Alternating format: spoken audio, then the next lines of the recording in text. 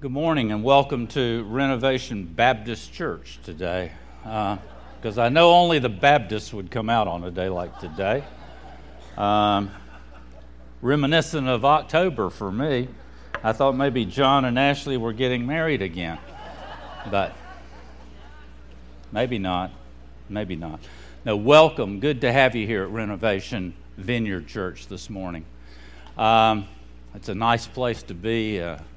Secure, safe, dry place to be. So, you're welcome. Alpha began this past Wednesday night, and you can still join Alpha if you want to for this week or next week or even the following week. But we would love to have you show up this week. If you think that might be something you would like to do and you missed it this past week, why don't you go over here and see Andy Griggs right there raising his hand. He'd love to take your information down so that we'll have food for you this week. Starts at 6 o'clock. Show up promptly. If you were here last week, bring somebody with you. Bring somebody with you. You thought we were full last week. We got plenty of room. We got plenty of extra leaders in the wings that are ready to come in and take groups. So let us know. We do need to know that you're coming so that we can have food prepared. But other than that, come on. Child care is available as well if you let us know. So welcome. We're starting a brand new series today. I don't know how many parts it will have. I thought it was going to be 7, but it's going to be more than 7. So we may divide it into a couple of series. It's called Are You For Real? That seems to be something that people say these days. Are you for real? And we're looking at the book, the letter of John to the churches in Asia Minor. His first letter. So it's called 1 John or 1 John if you are from Europe. And today we're going to do just the introduction part of this, kind of a smattering from all the different chapters in 1 John so you can get a flavor of what it's like. And then next week we'll begin to drill down into 1 John and see what he has to tell the churches in Asia Minor and us today, because I think he's speaking to us today. You know what? I have seen the future. I've seen the future. And it works. It does. I've seen the future, people, and it works. That was the excitement that this fellow named Lincoln Steffens had, American journalist who had come back from a recent visit to the newly formed Soviet Union right after the Bolshevik Revolution in the early 1900s, when Marxism had taken over. The aristocracy was gone. It was the People's Republic. The forms of government as they knew them were not existing anymore. It's a brand new world. And he says it works. It works. Of course, history revealed to us since then that Soviet Marxism does work, but only in some very certain small circumstances at the cost, enormous cost I might say, enormous cost of human beings. It finally came crashing down, the Soviet Union experiment, in the late 1980s. Crashing down under its own dead weight, I might add. It became apparent that the Soviet system had been rotten and hollow on the inside. Perhaps even from the very beginning it was that way. But that sense that Lincoln Steffens had when he said, I have seen the future and it works. That glimpse of the future that advanced display of the new world just waiting to be born out there. That's exactly the sense that the Apostle John has. And he wants to show us in this short, very short, concise letter that he wrote to those churches in Asia Minor. Now, you need to understand that there were some false teachings going on at the time. Teachings that didn't line up with what Jesus had taught John and the other disciples. And you need to understand, too, that the number one thing that Jesus taught about during his whole time here on earth was something that he called the kingdom of God. The kingdom of God is near, he said. The kingdom of God, the kingdom of God. Well, this term kingdom of God wasn't something new. The term kingdom of God was something that the Jewish people were familiar with as they discussed history, what history would be like. You see, in the Jewish interpretation of history, there was this time, we'll call it the present, that we live in right now. It began at the beginning of time, Genesis. It began there, still going on. We're in it. And at some point, Messiah will come. Boom. And this present age will end. And the age to come will begin. And it'll go on forever. The transition point is the Messiah. Now, Jesus kind of looked at that teaching and thought, well, here's these Jewish leaders. They're teaching about the present age and this age to come, and this age to this present age, I should say, is filled with things like misery, suffering, sickness, death, cancer, accidents, oppression, injustice, all those things. But there was this age to come that they were talking about where God would come and sort all that stuff out. We wouldn't have to worry about it. He's going to take care of it. And God would make everything right. He would put everything in the order that it's supposed to be. And God would rescue us, His people, the Jewish people, from the evil that we had suffered all this time, since the beginning of time. But John says, now. He's quoting Jesus. Now is the time that God has provided an advanced display of this future that's going to happen, this age to come. And God Himself, John says, has kept this under wraps, waiting to reveal it at just the right moment in time. But the secret at the heart of the early Christian movement was this. They knew that the age to come had already come. It was already here. And that was Jesus' change on the teaching. The second little diagram that you have there in your handout will kind of lay that out. I'm not going to go through it because it's a little more time-consuming than we have time for here today. But if you have a question about it, you can ask me after the service, or Andy after the service, or Jay after the service. We'll be happy to answer those. Essentially what it said, though, was, there's this present age that's over here, and yes, the present age is going to end when the Messiah comes, as we know it today. When Messiah comes, things will change a little bit. The Messiah is going to usher in the beginning of the age to come. There's an overlap, you see. Boom, here and there.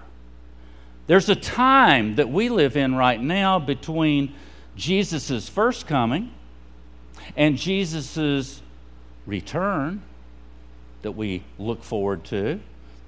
There's a time right here that we live in today. And during this time, we have suffering. We have sorrow. We have grief. We have tears. We have crap that happens in our lives every day. We all suffer it. But when Jesus comes again, we won't have to worry about that anymore, because the age to come will be perfect. No more sorrow, no more tears, no more mourning. It's a great time. But in the time being, from the first coming to the second coming, we have to put up with this stuff, this present time. When Jesus came, he said, the kingdom of God is near. And what he meant is this future time has burst into the present time. He came and brought it. He ushered it into our everyday lives. The present time was not ready for the future, though. They didn't know what to do. They didn't know how to accept it. And the word that John chose for this future, the future time, you'll see it all through this letter, is the word life. L-I-F-E. Life. Life. Life as it was meant to be. Life to the full. Life which death tried to corrupt and tried to kill. Life which had overcome death. And now a life that was offered to anyone and everyone who wanted to come and take it. It was there for all of us. Life itself, Jesus himself, had come to life, had taken the form of a human being, had come into the present, coming from the future, coming to display God's age to come. Show us what it's like. And we just have a glimpse once in a while of what that can be like. There are times here in this church that we pray for folks who are sick. And they're healed. They're healed right here. I mean, I've read it in books and I've seen it on TV, but we've seen it happen right here with people we know. It happens. The future has come to the present. That was Jesus. The very idea of God's new life becoming a person and stepping out of the future into the present is so enormous, so breathtaking, that it evokes a sense of awe and wonder and reverence and reflection. And as we come into, I don't know what your backgrounds are, but as we come into a period of time in the church that's known as the Lenten season, it's a time for us to reflect what God has done, who He is, what He has done. And that's exactly what we find in the opening verses of 1 John, verses 1 through 4. If you have your Bibles, get them out. We're going to have some scripture on the screen. There are Bibles up here at the front if you don't have one that you're welcome to come and take. I'm going to be reading to you from a different version. It's called the Kingdom New Testament. It's written by the Bishop of Durham, an Anglican bishop that I've come to really like. I like his commentaries. I like his writings. He's a Kingdom of God person. He's the kind of person that we would run into with the Alpha Course. And he writes in contemporary language that we can all understand. This is what he said. Hey, in this church we believe that the Bible is the infallible Word of God. It's the only rule for our faith and for our life. Even this version right here. So listen as I read from God's Word. That which was from the beginning, which we have heard, which we have seen with our own eyes. Can't you see the people reading this letter saying, with your own eyes? You saw this with your own eyes? And John would say, yes, that which we have gazed at. You mean you didn't just get a glimpse? You actually were there and you were able to stare? Yes, John would say. And our hands have handled concerning the word of life. Wait now.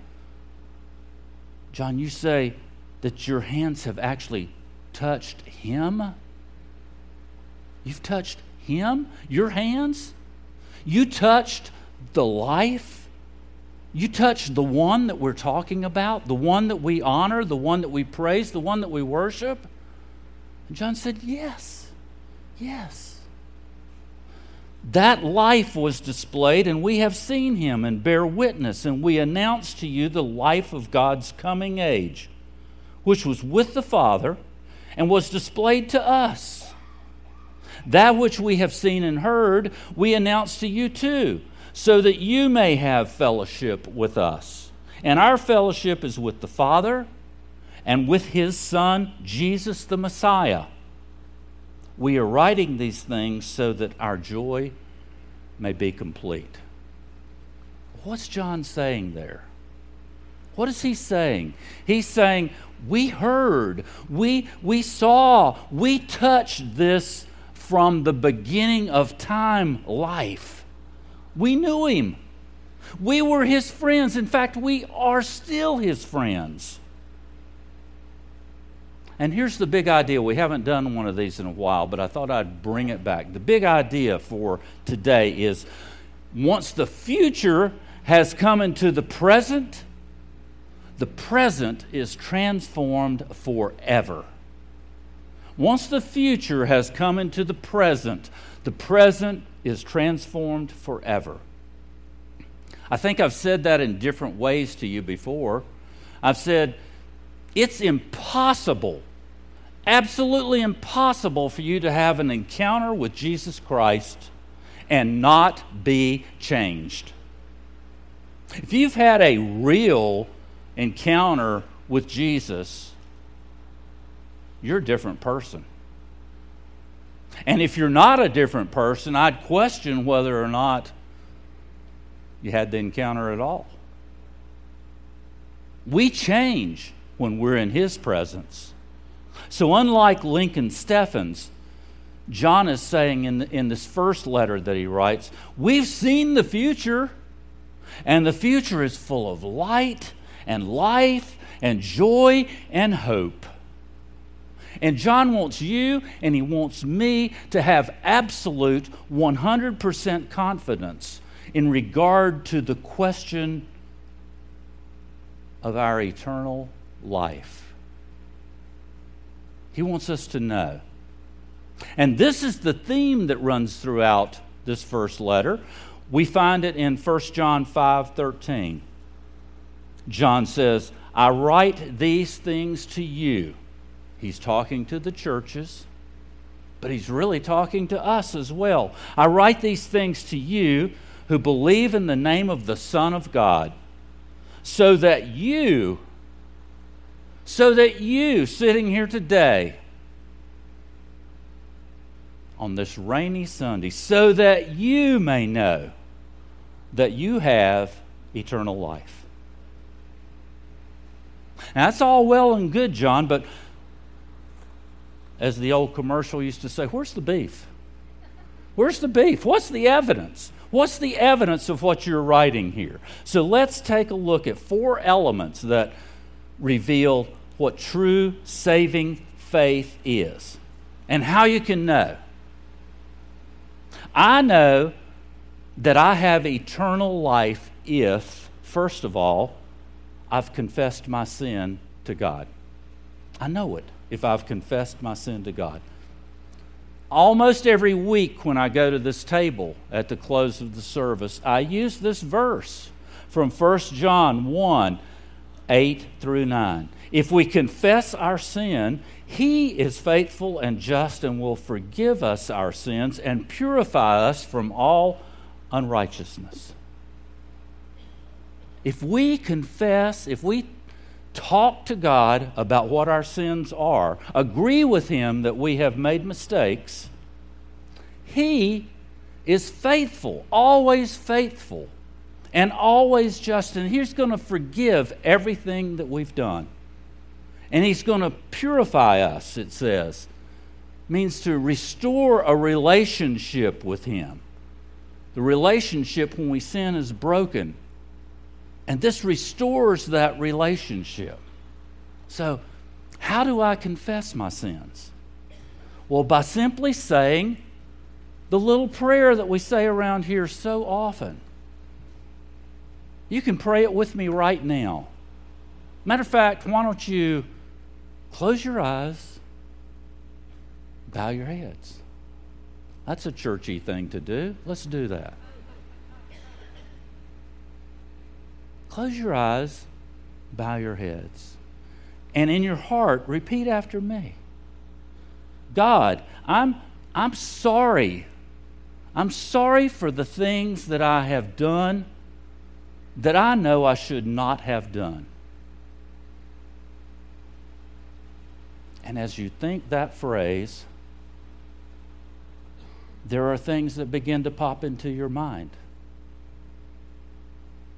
So just agree with Him that yes, I did that. Yes, I'm sorry for that.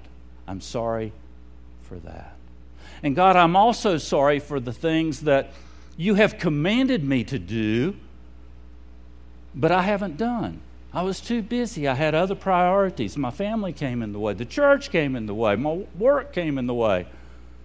And I'm sorry I didn't do those things. And you're thinking about those also right now. Agree with Him about those things. Thank You, Jesus. Thank You for coming to this earth from the future into the present, for paying the penalty for my sins, for these things I've done wrong, and for purchasing for me a place in heaven. And please come, Holy Spirit. Come and fill this place. Come and fill me from the top of my head to the soles of my feet with Your power, because I can't do this on my own. Every time I've tried, I've messed up.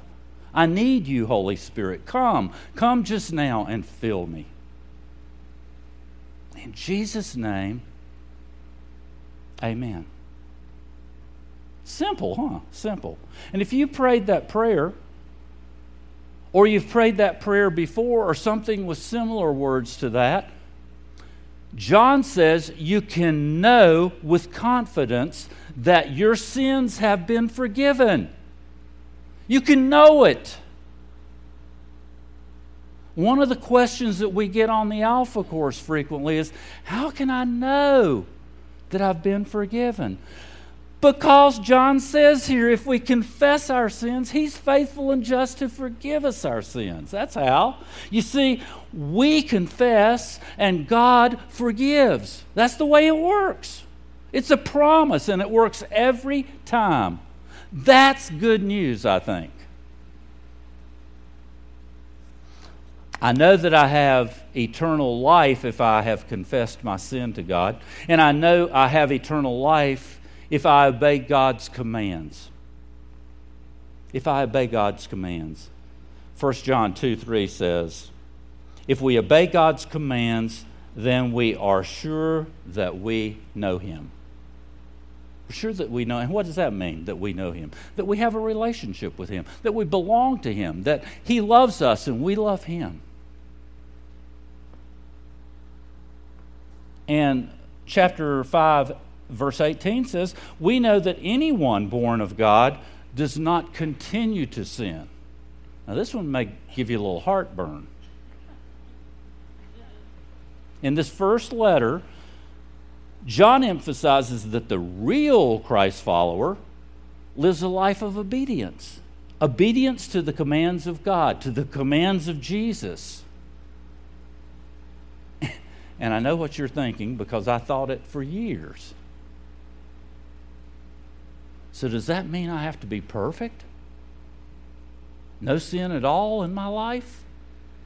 Well, I think John had that question himself, because in 1 John 1:8 he says, if we claim to be without sin, we deceive ourselves, and the truth is not in us. We are sinners. We will sin even after we've become real Christ followers. It's going to happen, and we're going to have to ask for forgiveness again.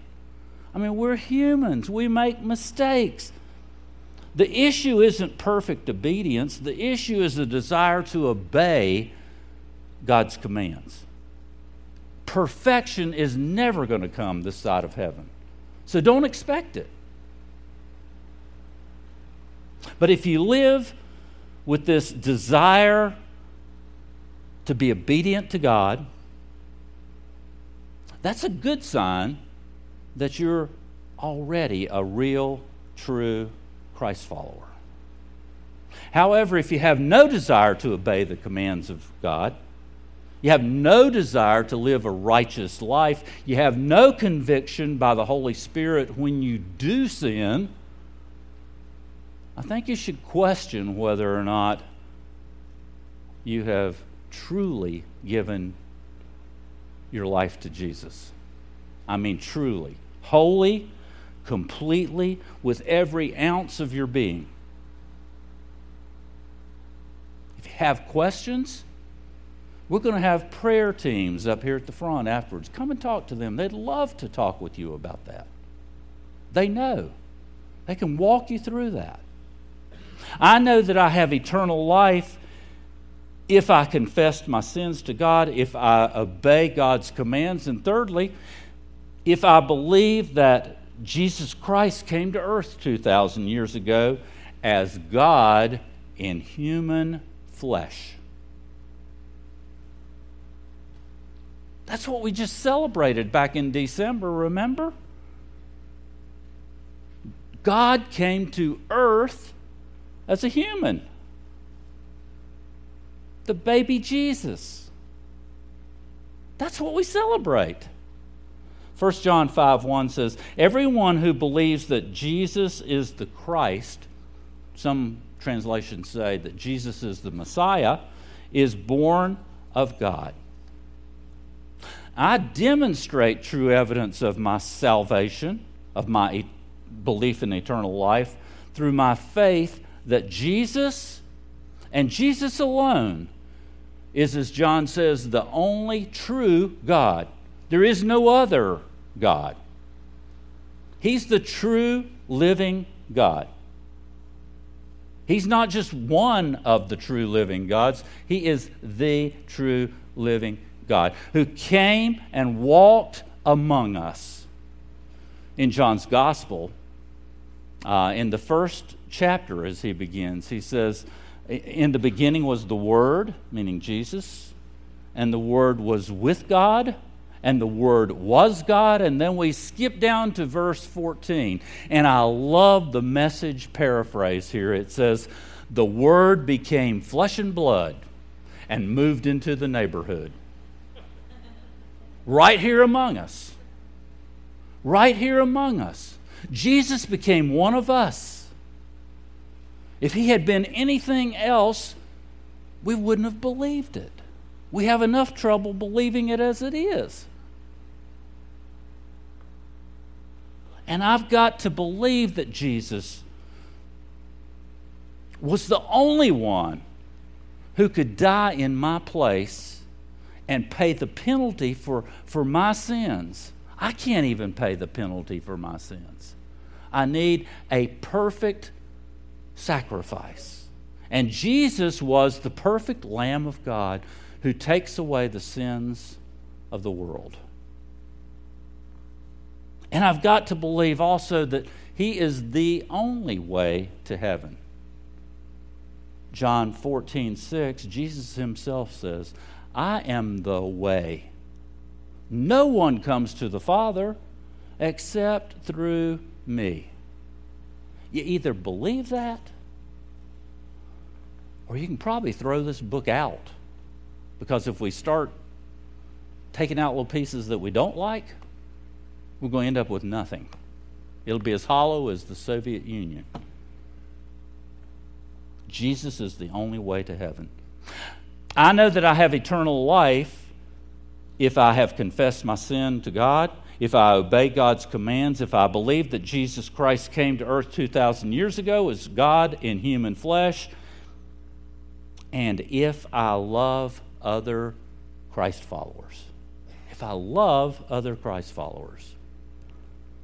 1 John 3:10 says, anyone who does not do what is right is not a child of God, nor is anyone who does not love his brother. And brother there is talking about fellow Christ followers. So what kind of action demonstrates the state of my belief in my eternal life? 1 John 4:7 says this, everyone who loves has been born of God and knows God. And verse 9 says, this is how God showed his love among us. He sent his one and only Son into the world that we might live through him. So, how do we show this love to other people? Well, we make sacrifices. We ourselves make sacrifices to help other believers in their times of need. And when we help other people, we do it with no strings attached. Quid pro quo. We don't want anything in return for it. Nothing in return for it. We want it to be, I love you, I'm going to do this for you. By the way, that's the number one way that if you have a Muslim friend, you can win them over. Not quoting scripture to them and not preaching at them and not, saying how stupid this is. Do random acts of kindness for them. It'll drive them crazy. Because they can't understand somebody that would love them like that. Love's not part of their language, part of their dictionary. If they're in need of money, you just give them money. And do it wisely. That's the last resort for me if somebody comes in here needing something. Do it wisely. If they're in need of clothing, hey, give them the shirt off your back. If they're in need of gas, take them to the corner gas station and fill up their tank. Usually when someone comes here, they say, can you give me enough gas to get to Columbia or something? And I'll take them over to the service station here and fill it all the way up. They weren't expecting to have it filled up. They were expecting, $5 worth of gas or something. I never give them the money for the gas. I take them there and do it myself. If they're in need of food, feed them. Take them to Bojangles. You can't take them to Big E's, but you could take them to Chris's over here. You can take them to a restaurant and buy them something to eat. This isn't some sort of Christian welfare system that I'm talking about here, because Paul says in 2 Thessalonians chapter 3 that everyone who can work must work. If you can work, you've got to do your part. But when something happens in the life of another Christ follower, they lose their job, they injure themselves at work, their health makes it impossible for them to work, whatever it might be, we who are brothers and sisters in Christ are to come to their aid. That's what we're about. When we help other Christ followers in their time of need, we are demonstrating that we are real children of God, real Christ followers ourselves. Whoever loves God must also love his brother. Now, I don't want you to go away hearing that last little bit and think that I'm some type of good works-oriented, legalistic pastor, because I'm not. Lest you think otherwise, I would say that I do believe with all my heart in Ephesians 2, 8 and 9, which says, "For it is by grace you have been saved through faith, and that not from yourselves. It is the gift of God, not by works, not by anything you do. It's a free gift from God." That eternal life. But I also believe James, when James says faith without works is dead. You've got to work out your faith. So when I ask, are you for real? I'm asking about all these questions. The real Christ follower is the person who has faith that leads to action. And he's the person whose action is motivated by his faith. It's kind of circuitous. C.S. Lewis says, the real Christian doesn't think God will love us because we are good, but that God will make us good because he loves us. That's why. Next week we're going to take a little walk in the light. And if you'd like to get ahead in what we're doing, you could read verses 5 through 10 in chapter 1. Let's pray. God, I thank you for your word. Never changing, ever true. I thank you, Lord, for the words that John penned, every last one of them, that he wrote for the churches in Asia Minor, that he wrote for us today, that impact our lives even as we read them. Simple words, simple deeds, simple actions to take if we'll only listen and obey. The hymn says, trust and obey, because there's no other way. And that's so true. God, we thank you for your love for us. We thank you for loving us before we ever thought about loving you. We thank you for bringing the future into the present, letting us see a glimpse every now and then of what the age to come will be like. Tasting how sweet it can be. Thank you. Thank you. In Jesus' name, amen.